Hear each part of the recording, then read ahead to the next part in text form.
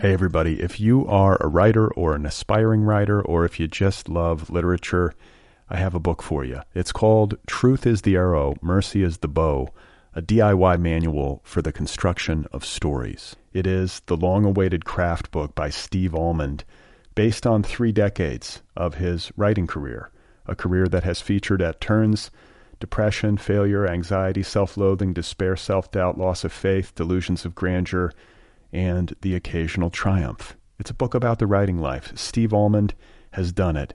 He has embraced it, the full catastrophe, and he has lived to tell about it. The Boston Globe says, quote, "This isn't just a book about writing, it's a book about honesty." And Richard Russo calls it, quote, "one of the best books on writing I've ever read.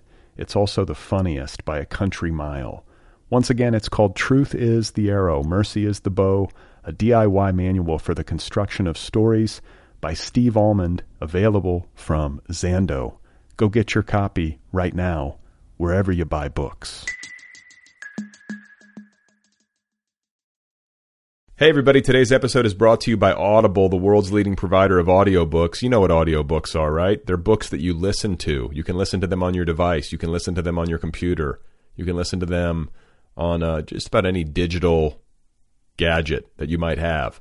So if you want to get a free audiobook, just go to audibletrial.com/otherpeople and spell out other people, OTHERPEOPLE. I think that's how you spell it, right? Other people. Spell it out the traditional way, and you can get yourself a free audiobook download with a free 30-day trial.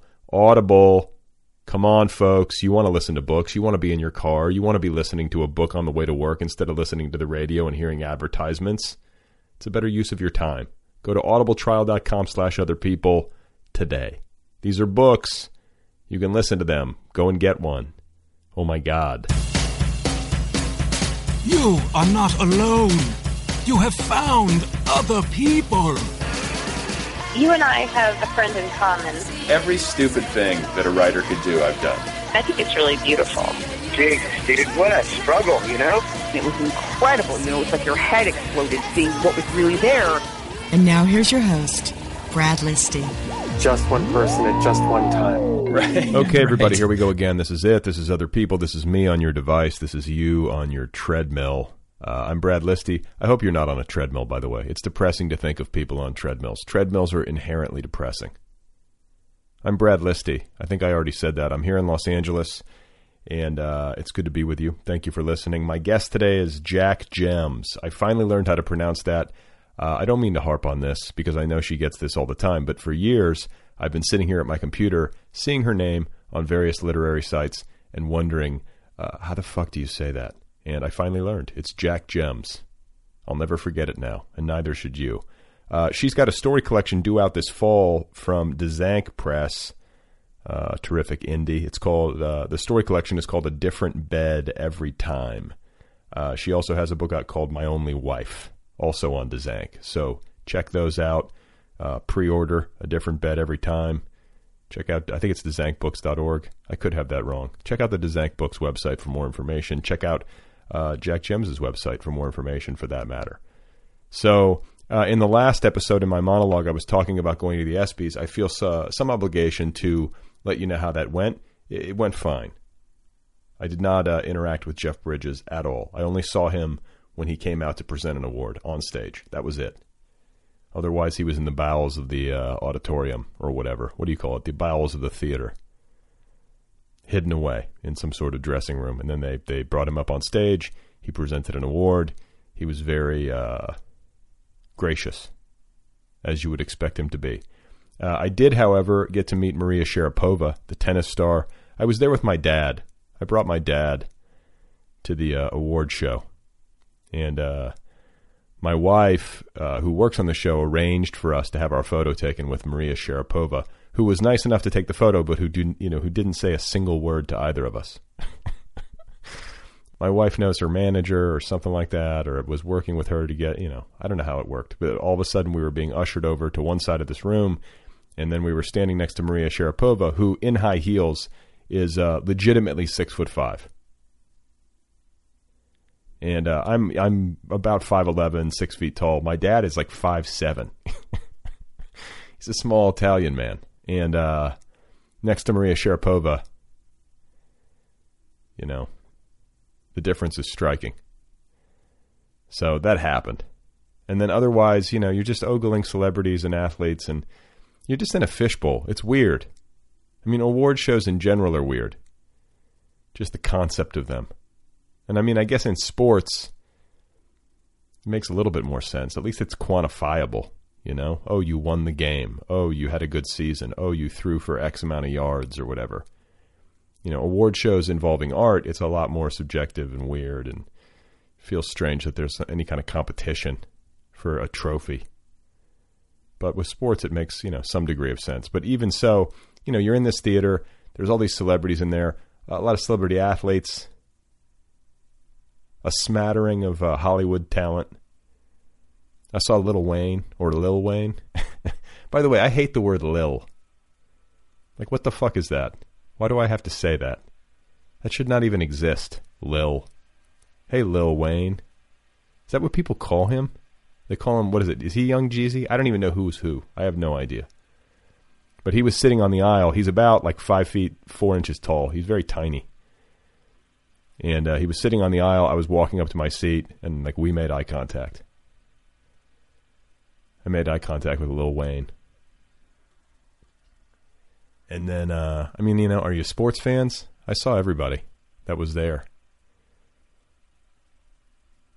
There's nothing interesting. I didn't talk to anybody. But, some guy, when my dad and I were backstage and we were having a drink in this room, which is the same room where we got our photo taken with Maria Sharapova. And some guy came up to us and started chatting us up. And he asked my dad what my dad did for a living. And I think my dad was nervous because, we're backstage and there's all these huge, imposing athletes and famous people everywhere. And my dad told this guy that he was a sports agent. He just blurted it out. And then the guy's like, well, who do you represent? And then it just got awkward because my dad wasn't joking. I think he was thinking that he was going to get kicked out of the room, or I don't know what he was doing. And the guy who asked him was a weird guy. He wasn't, who comes up and you don't even know anybody? What do you do? I hate that fucking question. What do you do? Doing this. Standing here. Trying to drink vodka in peace. Just met Maria Sharapova, who couldn't even say hello to us. But, you got to feel bad for her. A, how many people are like, oh my God, you're so fucking tall? And then B, how many people want their picture taken with her? I mean, she's a stunning woman. She really is beautiful. And you got to imagine how much shit she's heard over the years. Like a beautiful, 6 foot, whatever. I mean, I think in flats, she's probably 6 feet tall.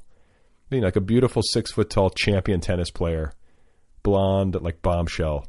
That she has to have seen a lot of ugly things out of men over the years, or heard a lot of ugly things. Just bad behavior, men leering at her. So I think she's just over it. She probably has a low opinion of humanity. Not that it takes much these days. It's been such a shitty weekend in the news. My God. I can't even turn it on. I can't look at it. These pictures coming out of Gaza and this fucking airliner in Ukraine that got shot down out of the sky. What a fucked up world. And it's like, what can we fix this? Are human beings just irrevocably fucked? I mean, you start to sound silly when you talk about it, but it's like, it's got to be a revolution in consciousness. We cannot blow people up and drop bombs and shoot guns to solve problems, period. Doesn't work. Short-term fix at the very best.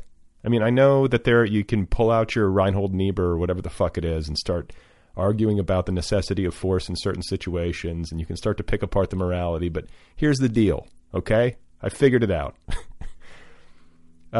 Violence begets violence. And when you start dropping bombs, you launch invasions, you start wars, you don't know what the consequences are going to be.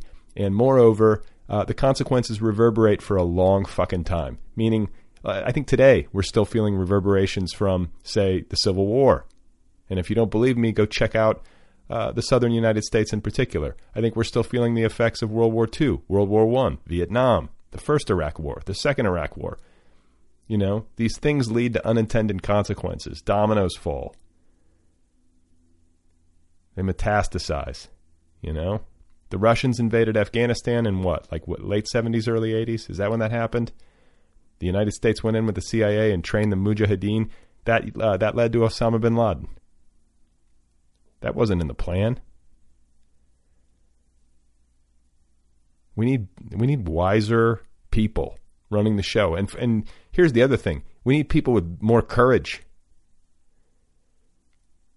It takes courage to say something like, why don't we all arrange a meeting or just try to push for some sort of crazy diplomacy, some sort of public forgiveness forum between the Palestinians and the Israelis. There has to be communication. There has to be a dialogue. It has to be public so that the public can see it. It has to be mediated by someone who is neutral. And it has to be conducted properly. And here again, language is important. Any kind of conflict resolution, language is so important. It's why people have marriage counselors. It's why people have, mediators when there's some sort of really intense negotiation. You need somebody in the middle who can referee. That's why there's a referee in a boxing match or in a hockey game. So people don't beat the shit out of each other.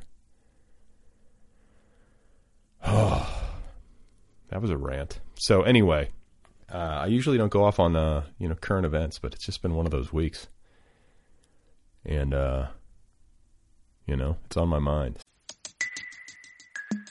Hey everybody, if you are a writer or an aspiring writer, or if you just love literature, I have a book for you. It's called Truth is the Arrow, Mercy is the Bow, a DIY manual for the construction of stories. It is the long-awaited craft book by Steve Almond, based on 3 decades of his writing career, a career that has featured at turns depression, failure, anxiety, self-loathing, despair, self-doubt, loss of faith, delusions of grandeur, and the occasional triumph. It's a book about the writing life. Steve Almond has done it.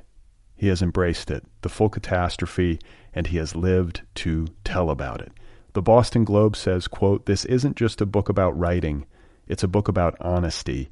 And Richard Russo calls it, quote, "one of the best books on writing I've ever read.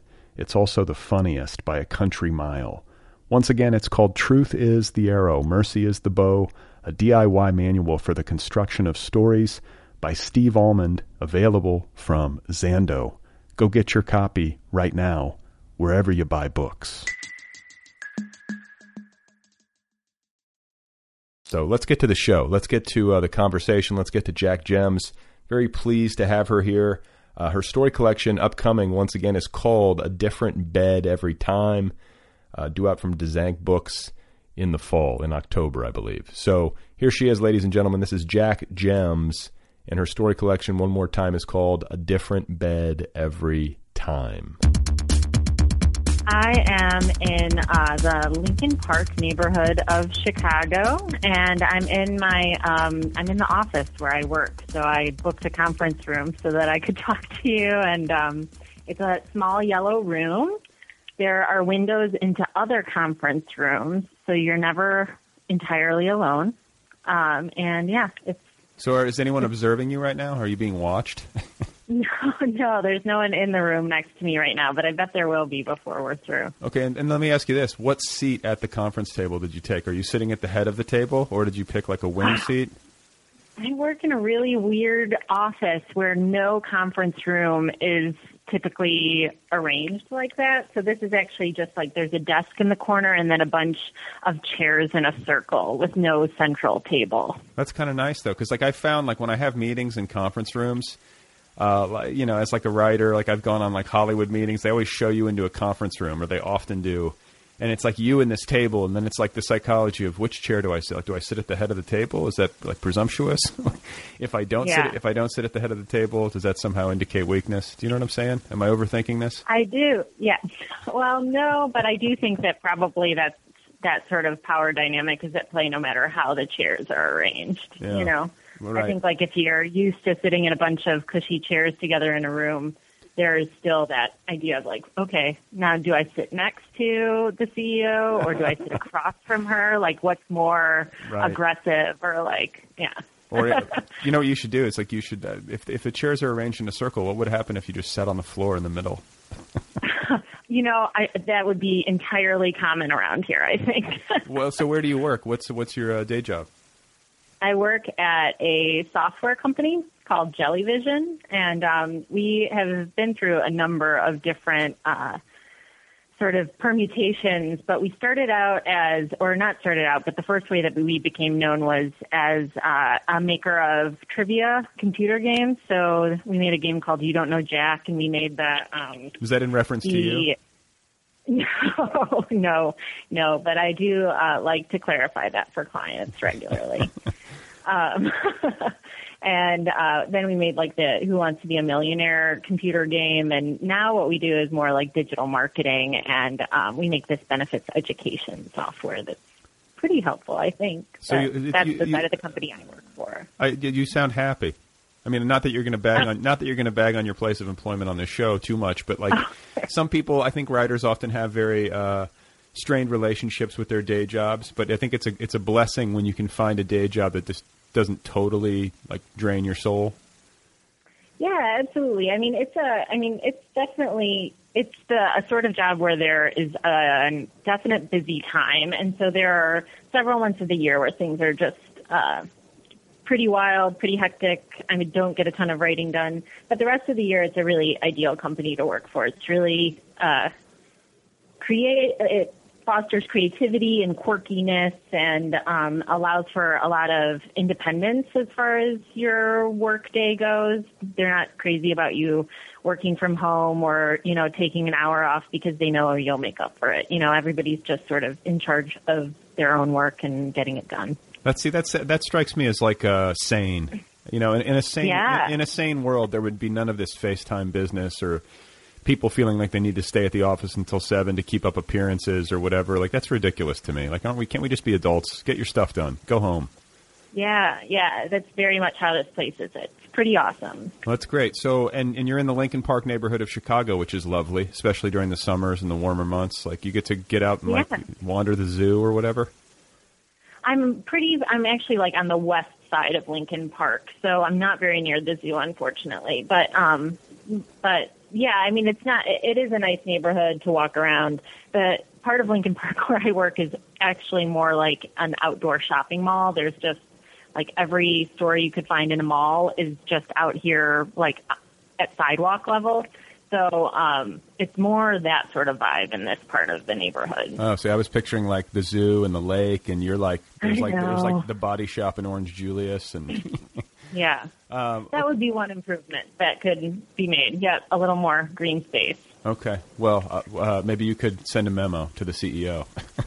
Yeah, tear down the shopping mall instead of a park. Let's reverse that Jimmy Mitchell stuff. Yep. So can I ask you before we get too deep into this, because I feel like it's something that I just want to get out of the way, but I also want to make sure that my listeners are clear on, because it does beg questions, is the pronunciation of your name.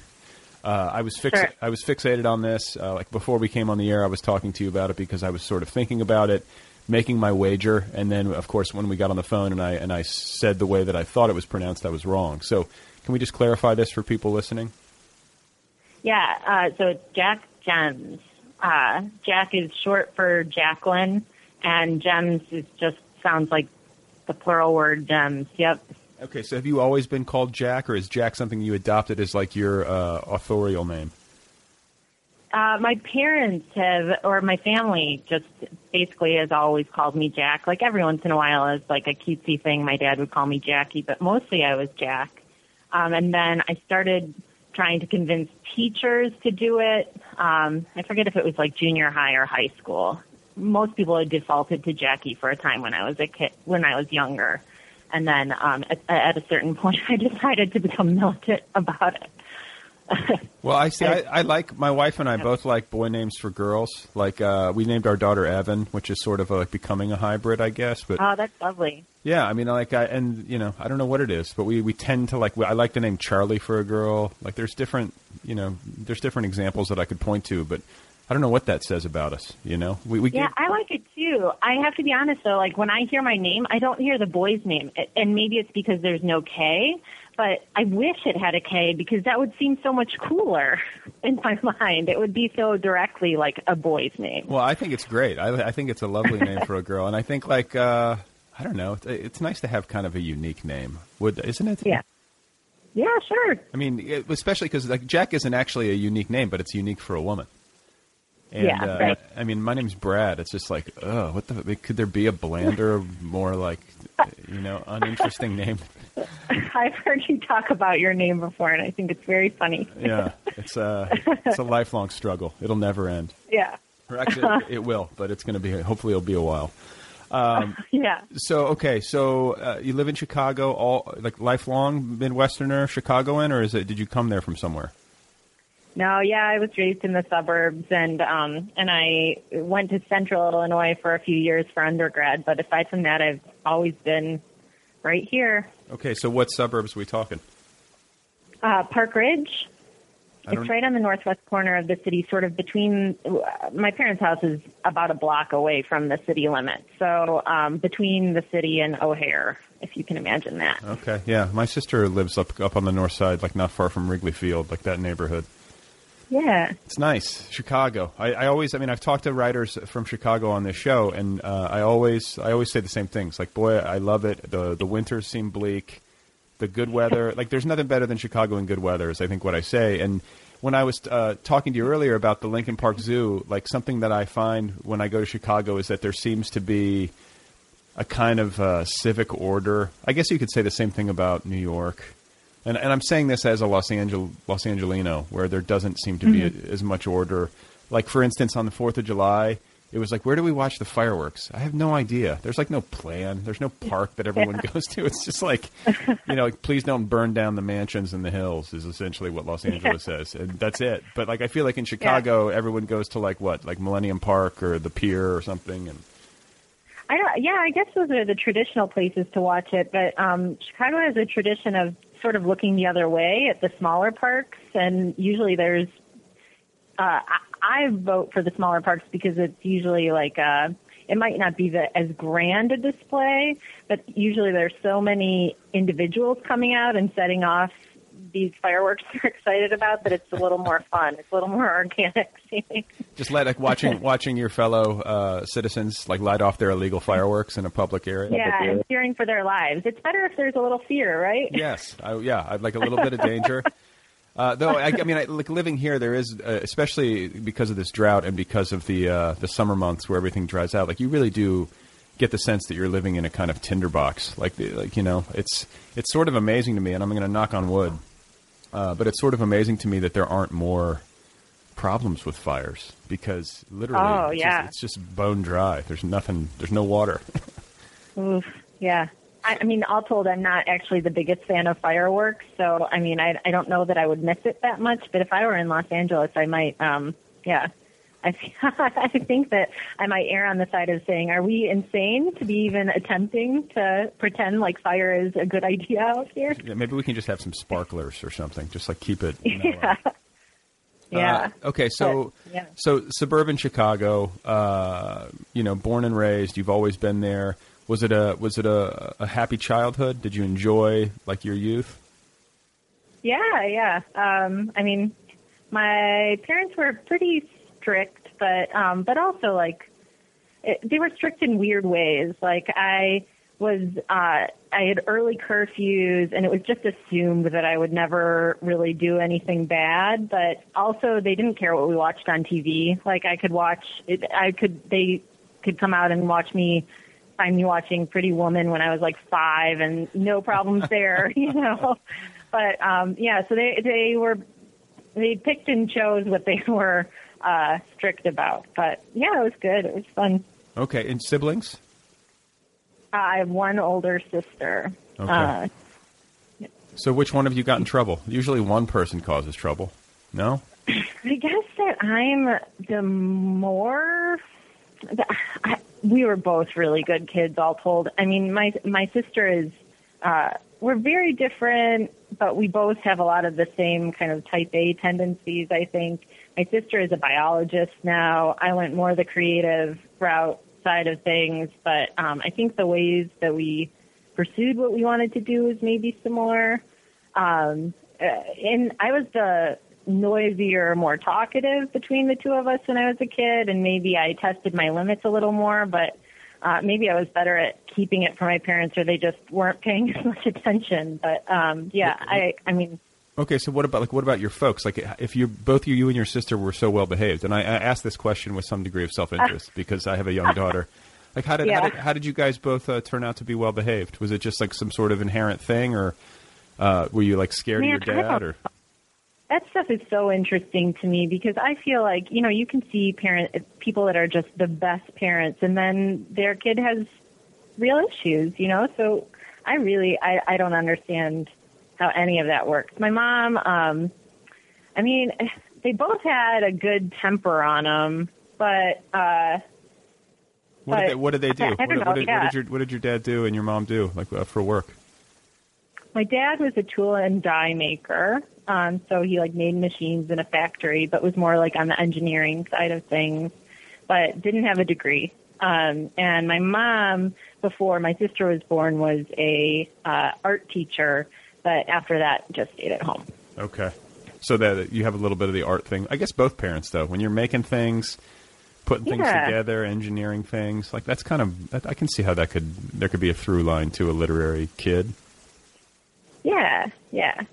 And they both used to read a fair amount. My mom maybe more than my dad, but my dad was, into all, like the James Michener and Michael Crichton kind of stuff, you know. Right. So there were always books around. I saw a lot of James Michener books in my grandparents' house, my mom's parents growing up. It was like, what do they call them? Like Texas or something. Mexico. And always, we had to listen to a lot of those on like family driving trips. Oh, really? Books on tape? Yeah. Were you into it? I don't remember paying attention to them at all. No, I was like, doing something else in the back seat. And so, like, where were you guys going? Did you have like a lot of road trips as a kid, or were you going to visit family, or? Yeah, we went on a fair number of road trips. We would go down to Florida to see family, or we like went on a 2-week driving trip, like out west through the Badlands and Yellowstone and up through Canada, and then we did like an East Coast trip like that, or like we drove down the California coast. When I was younger, my dad was super into driving trips like that, so we did a lot of that. Okay, yeah, because I've been thinking about that too. Like, I feel like maybe it's like a rite of passage. It's good for the child to go on a road trip. Why do I have that in my head? Yeah. I don't know. I mean, I think that it used to require a certain amount of patience from kids, but now there's so many screens. I don't know. Yeah, I'm sure the experience is much different for a kid now than it used to be. Yeah, they can just like put their headphones on and watch like movie after movie and like not see a thing. Yeah. So road trips, and you got along with your sister. We fought a lot when I was a kid, but we got along more as like we were 4 years apart, so we were never in high school together, and I think that helped. Like once she went to high school, we started getting along a little better. Okay. And like on these road trips, like, because that's the thing too, is that, I went on we used to drive from Milwaukee to Louisiana. I did that drive with my family like multiple times, like going back for Christmases. And it's intense. There were 3 of us in a station wagon, like no seatbelt. Oh, man. Like in the way back, those were the days. Yeah. I don't think do people do that anymore? Just let the kids just lounge around without a seatbelt on? I don't know. But no, I mean, we always had to have our seatbelt on, but like I would find ways of like having my seatbelt on, but like laying down or sitting in some other way where I certainly wasn't properly wearing it. Okay. And so, and then like as a kid, were you socially well adjusted? I think I maybe around like I had best friends that moved away like every year up until junior high. Like I would make a best friend and then their family would move away. Oh. So that was and mostly I was doing okay with it. But then I think around junior high I got quiet. Like I started getting I mean, like most kids when you're like in pre-adolescence, but getting sort of like more, like judgmental about yourself and like worrying about like making sure whenever I spoke it was the right thing, you know, that kind of stuff. So sure. I think I got more shy and was sort of shyer through high school. Yeah. Okay. But like, I would say I was basically well adjusted, you know, just maybe I had gone from being more talkative to quieter. So I'm digging. You can feel me. I'm digging for something. There's nothing there. It was just basically a happy childhood. Well adjusted. Oh, yeah. Well behaved. Yeah, I think so. Yeah. Damn. Okay. So, but nothing. I know. The worst Sorry thing, about that. The worst thing that ever happened was like your friends moved away so far. Yeah, or I mean, like then in junior high, I had some friends like really just like dump me. It feels silly to talk about this. You know, I'm over it. You are? But yeah, you know. I'm not. I think. Well, I guess maybe not. Right? If I'm bringing it up now. I'm pissed off for you. This is terrible. So, what happened? Let's talk about them. What happened? Oh, yeah. I don't know. I mean, it was like we had a group of friends and we would all hang out. And then a couple new friends came into the group. And then all of a sudden I became aware that they were hanging out without me. And, like, I remember trying to be really mature about it and address it and say, like, you know, what's going on? Like, how can, what, you know, like, why didn't you call me to hang out this time? But, like, it was just like a wall had gone up. So who knows? And you don't know why? I never found out why. Kids are so mean, man. Junior high especially, I think. I feel like kids are at their maybe at their meanest in, like, 7th and 8th grade. For sure. Definitely. I remember, we used to do... Like, I remember when I moved into a new school in 6th grade. And, like, a guy who would actually, ironically, go on to become one of my best lifelong friends, like, when I first moved there, I remember him telling me, like, that I had to stay 6 feet away from him at all times. Oh, he didn't want me near him because I was, like, a nobody. Yeah. And, like, that sort of thing, you know? And it was, like, it destroyed me. And I remember I went home, and I told my dad about it. I was like, God, you know, Dad, this guy's making... And my dad's just like... My dad told me to, like, punch him. Yeah. Which, like... Oh, God. Yeah, great. I mean, but he was like, you know, I think he just felt bad for me. He's like, you can't take that. Yeah. And I was like, I was not the punching type, so I never did punch anybody, but... yeah. Okay, so then, like, were you, like, as a young person, writing, reading a lot, feeling like you were going to be a writer, or did this come to you later? When I was pretty young, like 3rd grade, I remember telling my teacher... My goal is to write a 100-page book, and then like writing a bunch when I was around that age, and then I think I forgot about it for a really long time, and I thought I wanted to be like an actress or a musician or something, and then I did that kind of stuff all through high school, and wrote a little bit, like, you know, terrible poetry. Like everyone else does. Do you have any with you that you could read for us? Oh, I don't. No, I wish it's got to be in my parents' house somewhere, but I don't know. I might have destroyed it at some point. There should be. I mean, like, you know that thing Mortified, where people read from their diaries. Like, yeah. I feel like there should be a Tumblr of people's like junior high and high school poetry. That would be awesome to read. It would be great. Yeah. Yeah. Yep. Okay, so then, excuse me, and then you go off to Central Illinois for college. Yeah.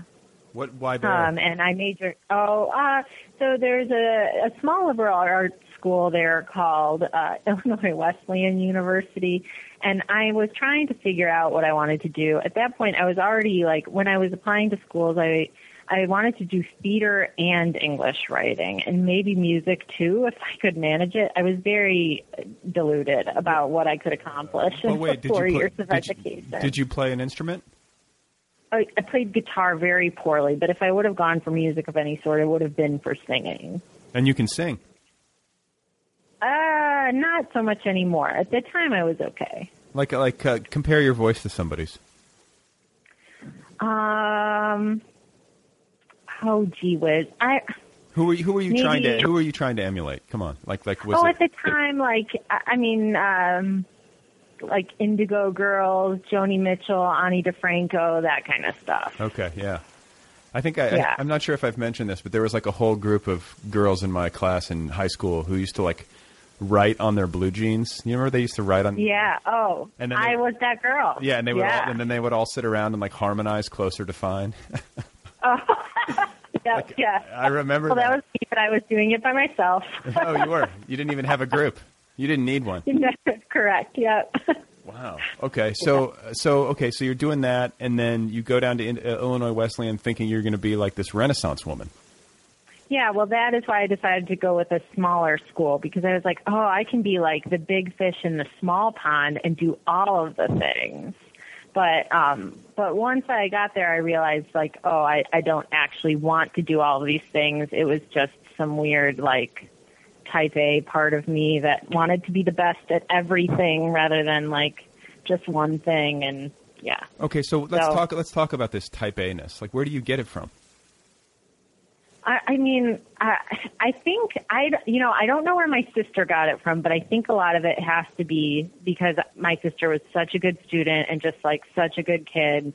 And I was like, okay, I need to be as good as her. And it's so weird because other kids, I'm sure, see a really successful older sibling and think like, I'm never going to do that. I'm going to rebel. I'm going to do this other thing. But like, I wanted to do all of the things my sister did and then more. Like, I wanted to do all of the things that she was excelling at and then also be really good at, like, acting and writing and singing. So it's competitive. Yes. Are you a naturally competitive person? Like, are you somebody who, I think I am. When you play checkers, yeah. Do you get pissed off if you, like, lose at checkers? Yes. I'm a terrible loser. Yeah. But that can see this is... And I hide it a lot. I try to hide it because I know this about myself. Like, I try not to, I try to squelch it, but... I'm a wonderful loser. That's my fucking problem. Like, I'm like... You are? Yeah, I'm just like, I can lose easily. Oh, I'm such an asshole. I'm really bad. I think that can serve you well, though. It's almost like, I think in the way that the world is set up, at least, it's an advantage. I don't know. I mean, don't you? Because if you hate to lose, let me put it into context, and maybe it'll make more sense. But with regard to writing in particular, it's a line of work or an area of interest, a pursuit that is inherently fraught with rejection. Like it's just, unless you're extraordinarily talented and/or extraordinarily lucky, you're going to get rejected a lot. And totally. If you have that like type A competitive fire, you hate to lose, then it stands to reason that you will get back up and keep trying or keep fighting until you succeed. No? Yeah. No, I think that makes total sense. Yeah. Okay. So like when you... people that have to like mini golf with me, Right. So when you got to college and you started to kind of, get real about things, how quickly did you shed like the musical pursuit and the theater pursuit? And did you narrow it down to English in college, or was that afterwards? Yeah, so I shed the music pretty quickly. Like I kept just like doing my own thing on the side, but I didn't pursue it academically at all because at the time theater and writing or theater and English seemed like the top two of the three to me, and it seemed like doing all three was going to be too hard. Were you singing? So then, were you singing in cafes and stuff? Not cafes, but like at like little campus events, like that kind of stuff. I guess I did like open mic nights at cafes. Yeah. Did you go barefoot on stage? No. Okay, good. That's like a huge plus for me. Whenever I see somebody barefoot on stage, I'm just like, okay, no, I can't go there. I don't know what it is. Put some fucking shoes on. No, I was a well-kempt individual. So I kept up with the theater thing. Like I thought, I want to be an actress. And then I realized that I wasn't thrilled with being an actress because you were limited to acting in the plays that other people picked. And then, someone else was deciding what roles you could play too. So, it's so funny. It's so funny to hear you say this. I've heard some iteration of this exact thing so many times on this show where a person who ultimately becomes a writer of books has like multiple interests artistically and winds up gravitating towards books after realizing how much collaboration there is in other art forms, and realize I wish that I could collaborate well, but I'm also terrible at that. Like, I'm so impressed by people that can work together and like agree that the thing that they're making is, this beautiful hybrid of both of their intentions. But I have never been able to get past that when I try to make something with someone else. I'm always like, oh, but that's a great idea, but mine is better. It's awful. Well, but it's like, it's very fascinating to me because I think about that. I think about that as well. Like something as complicated as getting a major film produced. And then, it really feels like a miracle that any good film ever gets made when there's that many cooks in the kitchen. It seems like you would need to compromise so much. It's incredible that it ever works out. Well, but then at the same time, like if you think about books, like yes, you're off and you're working in isolation alone, and you have like a master level of control, meaning like you're ultimately the chief of whatever book you write. Your editor, typically doesn't have final cut, to use a film term. Mm-hmm. But I think that more often than not, if a really good book gets written, multiple people read it. You have a good editor at a publishing house who's weighing in and offering very insightful advice that helps the overall thing.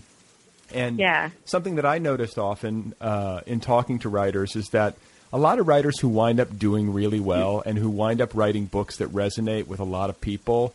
Like one commonality, and it's not a hard, fast rule because these things don't tend to exist, but it's just something I notice is often there, is that they're a part of a writing community wherever they are. And they work with people, they workshop their stuff, even after, like long after the MFA is done. They have good friends that they meet with regularly and they share their work with. And that to me feels like a collaborative process, even if like it's not quite the same as like, sitting in a room with people making important creative decisions about the narrative that, you know what I mean? You know what I'm saying? It's like, there's still a collaboration. And I think that there are very few writers who can truly just lock themselves away in a room, show their stuff to nobody, and emerge with like an immaculate piece of fiction. Oh, yeah. No, I absolutely agree. So do you have that? I mean, do you have a community that you're a part of in Chicago? Do you have like a group of readers that you deal with? I have a handful. I don't have anyone super consistent. I have like a number of friends that on occasion will say like, read this and tell me what's wrong with it or what's right about it, but it's often like I move around a lot depending on who I want to read it, and I have an agent now, so she's giving me tons of good advice on a novel that I'm working on. Who's your agent? And she's Claudia Ballard. Okay. With William Morris. Cool. How did you land with her? Well, a friend of mine has her as her agent. So I had met her, but I thought for sure that this person, that Claudia wouldn't remember me when I queried her.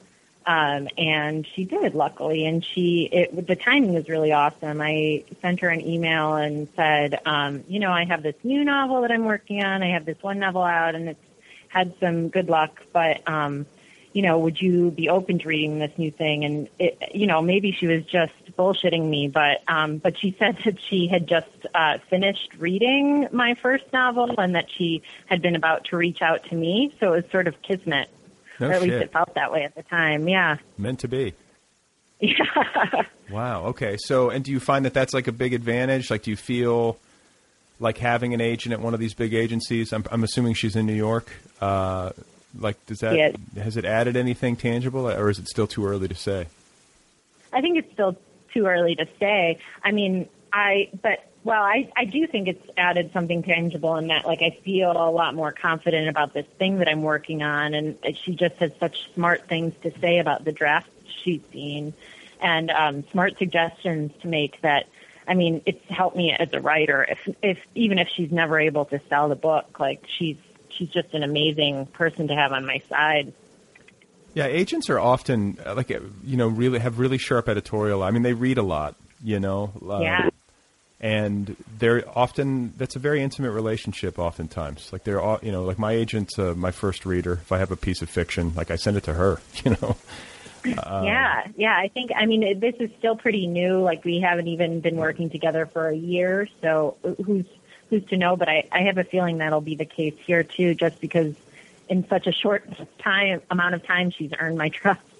Cool. Well, okay. And so just to kind of dial back to the biography and like how you actually, got to this point, you leave college, you leave the guitar behind, or I don't know if you left it behind, but you move back to Chicago, and like, are you thinking of yourself at that point as a writer? Well, I went straight from undergrad to an MFA program. Where'd you go? The School of the Art Institute in Chicago. So. Okay. And? It was awesome. It's an amazing program. It's super interdisciplinary. So they don't make you choose between like fiction, poetry, nonfiction. They let you do whatever you want. And in addition to that, like in a given class, if you're say like in a class about Thoreau, it's not even just writers because it's an art school. It's you might have 2 photographers and a sculptor and like a visual communication student in the class. So that was especially helpful in workshops because you were getting these wild perspectives on the thing that you were making. And they weren't thinking of it as like typical like plot arc, that kind of stuff. Like they were thinking about how you were sculpting this piece of work or how you were, or they had like really visual interpretations or sound, or it was great. Like how to sculpt civil disobedience or something.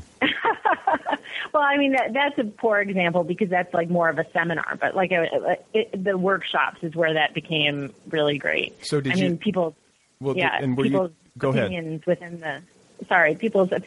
the seminars, of course, were really wonderful too because they were trying to like place the framework of whatever this literature or like philosophy or something was on their own work. But yeah, it's the workshops where things sort of like blew open, if someone said the right thing.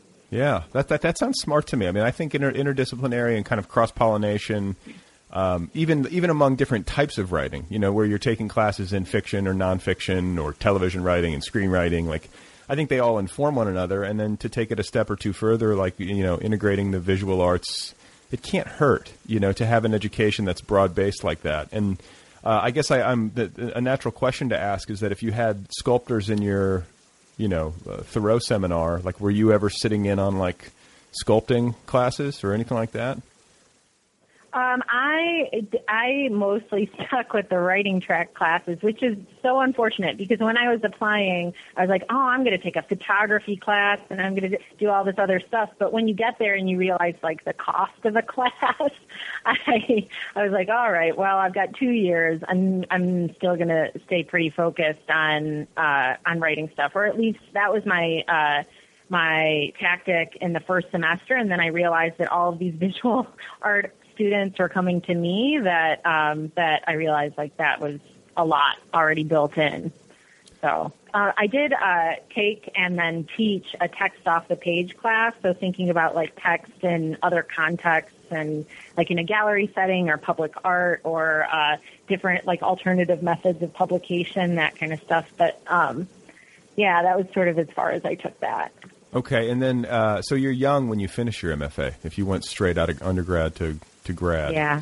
So and then where was like how did the internet play a role? Like were you getting into internet literature? Were you trying to access community and think about publication that way? Yeah, for sure. Like when I was finishing up my MFA, I think is when I started trying to like publish, and it's so much of it was online then and now, but just trying to figure out where I belonged, so figuring out where the stuff was that I wanted to read. And then, oftentimes where the stuff is that you want to read is where you want to be trying to place your stuff too. So where was it? Oh, at the time, like Pindelby and Word Riot and Thieves Jargon and iShot and like all those places that were sort of like the earlier lit mags. I had higher aspirations. Like I loved like Dalkey Archive and McSweeney's and like, higher up publications, but at the time, like I realized that, or I don't know, in my mind, I thought that it was a little more realistic to aim a little lower.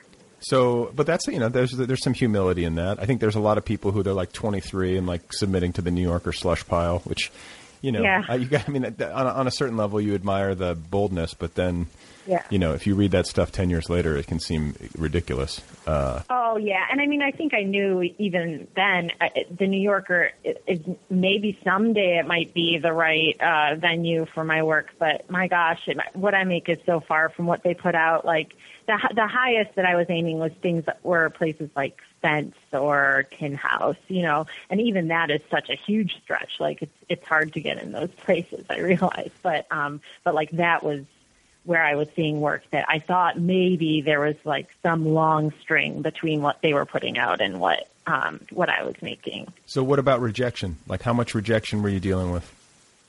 A lot, but I've never really had too much of a problem with rejection, maybe because of what you were talking about earlier, that it's just like, all right, well, I've got to put in the hours and this is just part of it,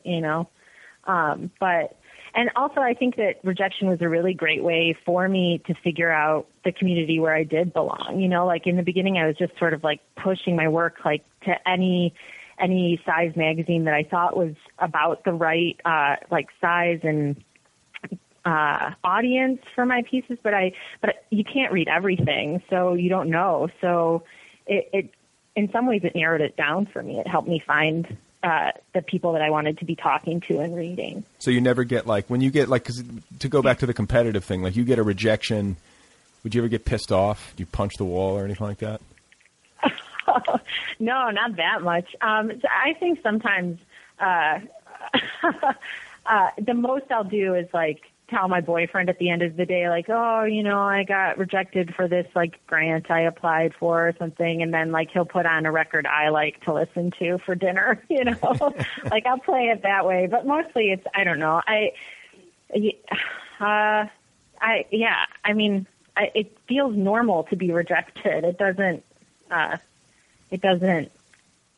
faze me that much. But no depression. Do you have depression? Have you ever fought with that as a writer? Or as a person? I think that I have so many emotions. Depression is hard for me to say, it's depression.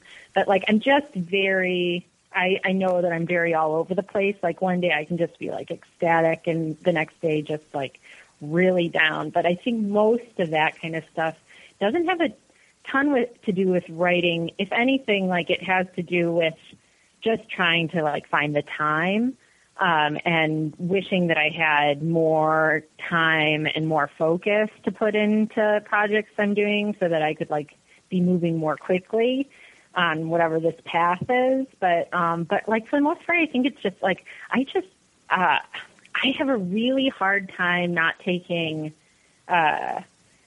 life personally. If something bad happens to someone else, I feel that so deeply that it can just really ruin my day. If someone is feeling sick and it's someone I care about, I can make myself sick with worry.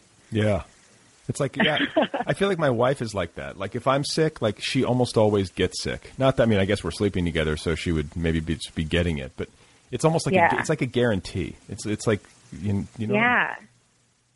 Or if someone's just really having a rough time, they're upset about something, I want so badly to try and make that better for that person that I can put myself into some level of sadness, and then I'm no use to that other person. In some ways it's very, I think it's really self-centered and counterproductive. I wish it was something I could change about myself to not be able to empathize at that heightened level or something, because it's it's selfish. I think maybe it's maybe it's an extension of the competitive thing. You're oh yeah, you're sad. Well, watch this. I'm gonna be even sadder.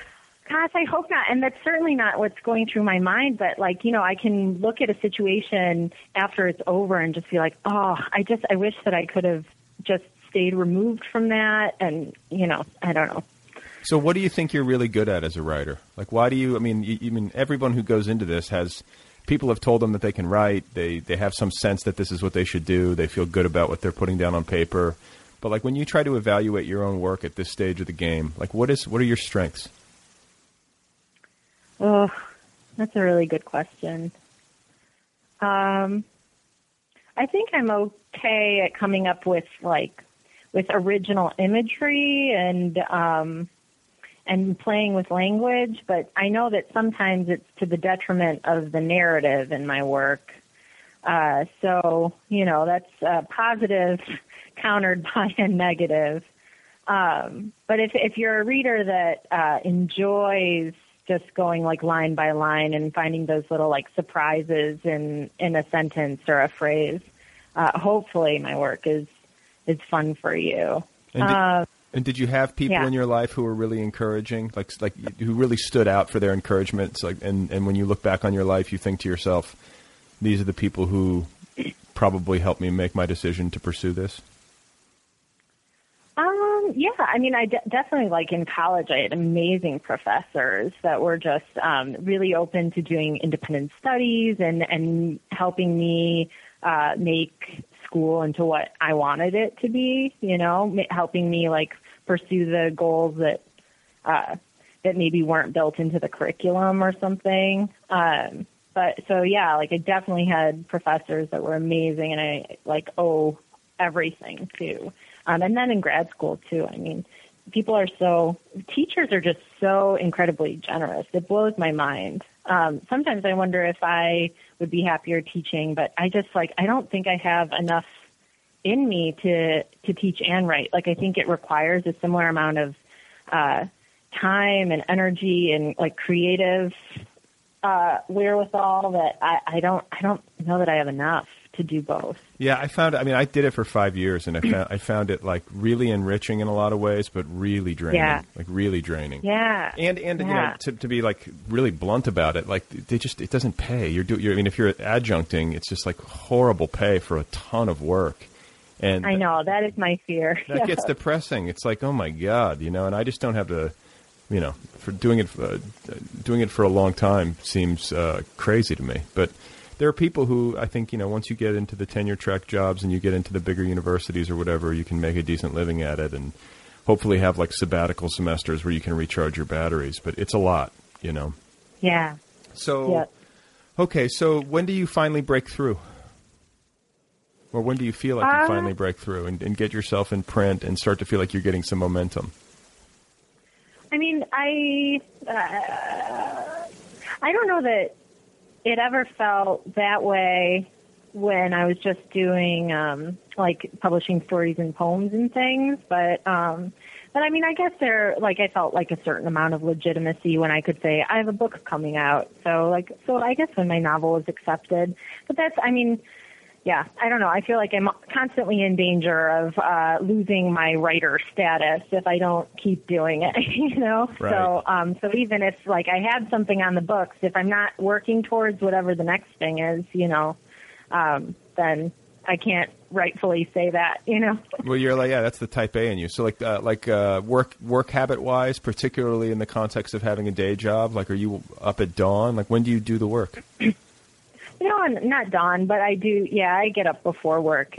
Ideally at like 6, and then I would write from like 6 to 8. But oftentimes like more like 6:30 or 7, and then write for an hour or so. But you can see, this is the thing though, is that like I think writers can trick themselves into thinking they need these longer blocks. But if you just up and you sit down for an hour and you actually focus and try to do the work, like those pages add up eventually. Yeah, I think so. The thing that I find myself butting up against is that like I'll putz around for like 20 minutes once I sit down and like just sort of not really do anything, and then I'll get going on something and then I have to get ready for work, So yeah, if I could just get out of my own way and actually do what I intend, that would be great. Well, you and everyone else. I mean, putzing around for 20 minutes seems efficient to me. Like, wow, you're really locked in. It's like laser focus.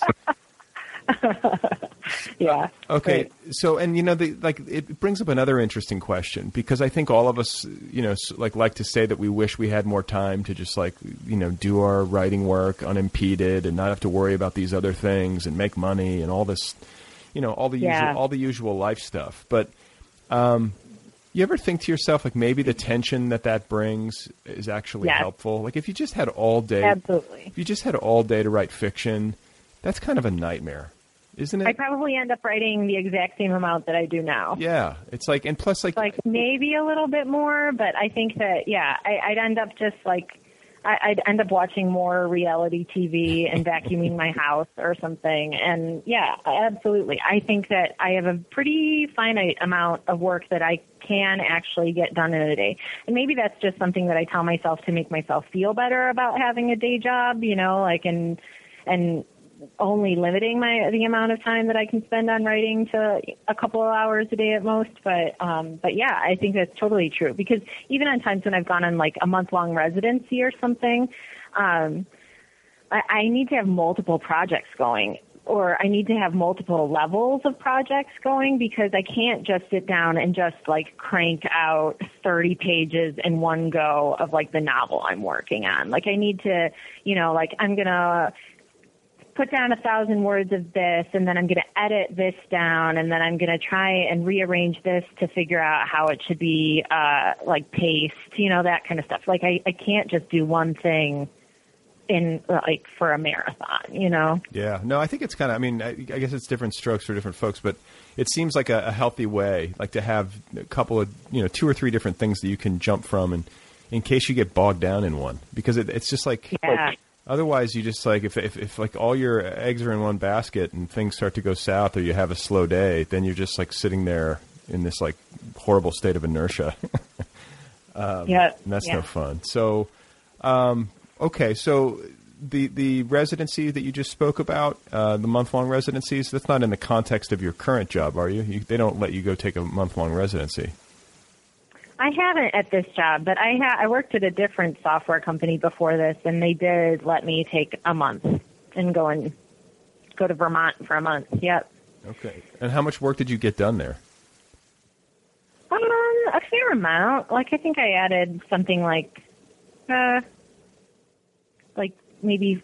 I think I had finished a draft. Like I had half a draft of a novel, and I finished the draft while I was there. That's good. Yeah. My book, what I can write is short, though, so that's probably something that a normal person could have achieved in, just writing for an hour every morning for like a couple months or something. But yeah, and then I was working on other stuff, like I was formatting a story collection and working on like an essay, and yeah, so it's hard to quantify, but yeah, I liked it. I like it for the same reason that I liked my MFA, though, I think, is that like talking to people and not necessarily workshopping stuff, but just like the community and being around artists who are really giving it their all with their art is very rejuvenating. Yeah, no, it is. Because it can be lonely. It can feel like, what the fuck am I doing? you know, and it's nice to be around other people who are crazy enough to try, and take it seriously, because I think it can get hard it's easier to take it seriously when you're around other people. It's like that social confirmation theory thing, whereas if you're just on your own, you're like, I'm up at 6, like chugging caffeine, making up stories, however many people are going to read, like it can seem absurd sometimes. Yeah. So what kind of career do you want? Like, do you have like a vision? Are you a goal oriented person? Do you make lists of like things you want to achieve? So like, writing career wise, I would like to give it a go with a bigger press just to see what it's like. Like, I don't know that it's the answer, especially with the way that publishing is changing, and I don't know that it's necessarily, that much better to be with a bigger publisher. But I'd like to try it. It's that part of me that it still wants to just give it a shot at being like the best. And in my mind, that's like the really standard way of saying like you did it. But But I don't know that once I experience that I would want to stay there. I don't know. I haven't been through it. What about that's a goal. What about do you ever think about the writing that you do and the marketplace, and think like, how can I write something with mass appeal? Do you ever approach it from that angle? I don't think so. It would be really great if someone read my stuff and it did end up having that wider audience, but I'm so blind to plot and narrative in a lot of ways that I think that I might not stand a chance. The best I might achieve is like some sort of cult classic. That's good though. I'd love to write a cult classic. Right? I think I might rather write that than like a bestseller. Like I wish there was some easy. I know that they say BookScan. I think BookScan offers this information, doesn't it? Like I want to find out like how many copies of like the Naked Lunch have sold. Like, because it's a cult classic, but like how many copies have sold? Oh yeah. Something. Yeah, but that's like in the canon now. I know, but I feel it started out as a cult classic. But I want to know like how big of an appetite is there for stuff that's that far out in the world? Do you know what I'm saying? Like. Yeah. Or maybe when something's enough of a cult classic, it becomes like a book people think they should have, and then it just becomes like a coaster, in their house or something. Yeah. But which is fine. Yeah, but in that way, sometimes I wonder like how much is it actually selling in new bookstores, and just what is the turnover at used bookstores? Right. Like is it that thing that you pick up at like the library book sale because it's only 50 cents, or is it like you're actually going to your bookstore and paying $15 for it? You know. Well, you need like for cult classics, it feels like something that's skewed towards youth. I think cult classics in literature, like I think about my college years, especially when art is such like social currency. So it's like what you're listening to is so emblematic of who you are, and it's like how you communicate who you are and what you're reading and all that kind of stuff. And I think to a degree that's still the case. But as you get older, I can't speak for you, but I care a heck of a lot less than I used to about that stuff. No, for sure. Though literature maybe feels a little different to me. Like I know that there are like the trendy things for people in their like early 20s to read or whatever. Like when I was in my early 20s, everybody was reading Chuck Palahniuk, right? And he's really good at what he does, but after a while you realize, it's really very similar from book to book. Like it's a formula, and so I'm interested in like figuring out what is being written now, like what will end up being the cult classic, because I don't know, there's such a high turnover. There's so whatever's many books. Trendy, and and the internet is so fast. And that's really different than what a cult classic is, Well, okay, this is interesting, and this brings up a good question. Yeah. Let's try to game this. Like, if you had to guess, all right, what do you think? Like, books that have been written in the last 5 years or so, 10 years. Like, can you name any books that you think will have a long life, in that way? Yeah. All right, I'm thinking. Like, and so then the other tricky thing is like, is it going to be an indie press book, or is it going to be something that had like a bigger release? But, you would think it's going to be, if it's going to end up being a cult classic, did it sell really well when it first came out and then sort of died away, but has this quiet, continued audience? Or is it something that just like very quietly showed up and then is sort of picking up speed as the years go by? Yeah, I'm turning around, so I don't know if my levels drop. I'm looking at my bookshelf. I had my bookshelf in front of me. Right. I'm trying to think. It's really hard. It's really hard to predict, It comes down to, I guess it comes down to like word of mouth, people passing a book. Like when I think of a cult classic, I don't think of something that makes a lot of noise right out of the gates. Maybe it makes some like significant critical noise in certain quarters, but that doesn't mean much. There are only a few people paying attention. There aren't a huge amount of people in the wider culture who are like paying attention to the literary criticism. But then it becomes a book that like has modest sales, but then picks up steam over time. And then, I hate to say it, but like you brought up Chuck Palahniuk, and nothing at all against him, but a lot of his success at finding a big readership has to be rooted in the movie Fight Club. Oh, absolutely. And I think that's probably what brought me to it originally, too. Yeah, that was like Brad Pitt at his like apex of like cool. And so that's huge and totally not cult in any way. But like that movie has that feeling to it, so it fools people into thinking like they have the inside scoop.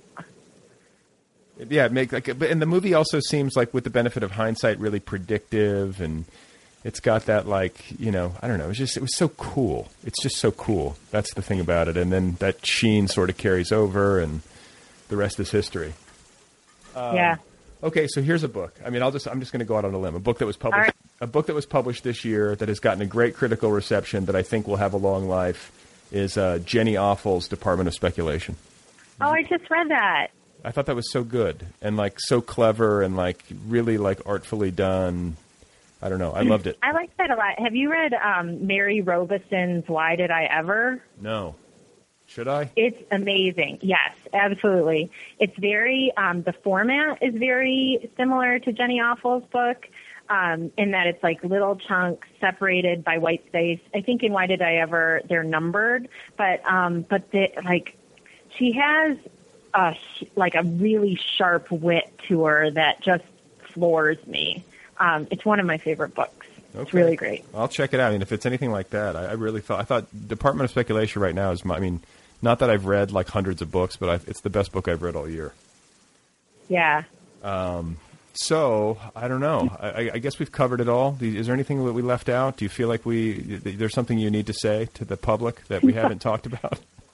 I don't think so, no. Well, it's been a great pleasure, and congratulations on all your success. I'll be interested to see what happens with the next novel that you're in process on. And thank you. I wish you well with the release of the new one. Yeah, thank you so much for having me. This is awesome. Okay, guys, there you go. That's Jac Jemc. Her new story collection due out this fall is called A Different Bed Every Time. It's available from Dzanc Books. Go pre-order it. Go track it down. You can find Jac online at jacjemc.com. She's on Twitter at Jac Jemc. She's on Facebook. I believe she's also on Instagram if you would like to peruse her personal photo collection. Thanks to Kill Rock Stars for all the great music. As always, be sure to check out killrockstars.com. Don't forget to go get that app, the free official Other People app. Have you done that yet? Go do that. It's free. You get the app, you download it to your device, and then you can sign up for premium right there within the app and stream every single episode, all 300, nearly 300, including conversations with authors like George Saunders, Cheryl Strayed, Tao Lin, Tom Perrotta, Jonathan Lethem, Edwidge Dantica. You name it. Scores of writers, all there at your fingertips. So, yeah, on this rant, I just kind of freelanced on the front end. You always wind up sounding like a jackass when you do that, and you're talking about things like world peace, humanity, unless you have a really prepared statement or you write a book or an essay and it's edited and carefully considered. I'm just reacting to what's been going on in the world this week. And I want to add a couple of thoughts because, what I really mean is that war or whatever it is, armed intervention, drones, whatever it is, whatever manifestation it takes on, unsustainable in the age of drones, in the age of bioweapons, in the age of suitcase nukes. It's an unsustainable way to resolve conflict. And yes, I understand. You could convince me that there are certain instances where force is the only option. I'm not a complete, dogmatic pacifist. I want to be, but it's a tough world. Sometimes you need cops to go in, Sometimes somebody's, if you're on a boat and the captain of the ship is a crazy person who's going to kill everybody and sink the ship, if you shoot the captain, you save everybody. I'm down with that, I think. So it's that, and then, the whole thing about we need leaders that have more courage or whatever. True, we do, but we kind of get the leaders that we deserve, too, at least in quasi-democracies, where we're electing our representatives. We get the leaders we deserve. So we need wiser leaders. We also need wiser citizens. I speak of myself. I include myself. I need to be wiser.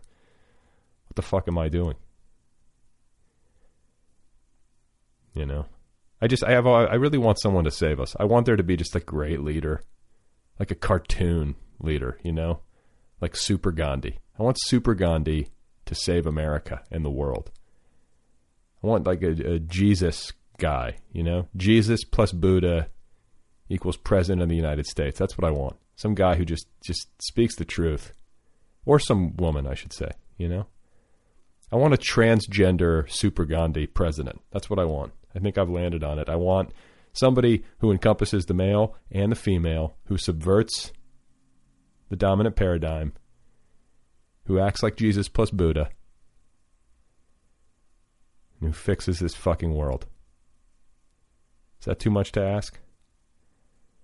I hope it's not too much to ask. What do I got to do? Oh, I got to do that thing where I I ask you to remember stuff. Hang on, let me find some stuff. Please remember that Longfellow died of peritonitis, and that Frank Norris also died of peritonitis. That's all for now. That's the end of the show. I appreciate you guys listening. Thanks to Jac Jemc. Go get her book. Thanks to Jac Books. It's fun to say that. It's fun to say Jac. I'll be back in a few days with another episode with another author or a writerly type person. I hope you will be here to listen. Okay, bye for now.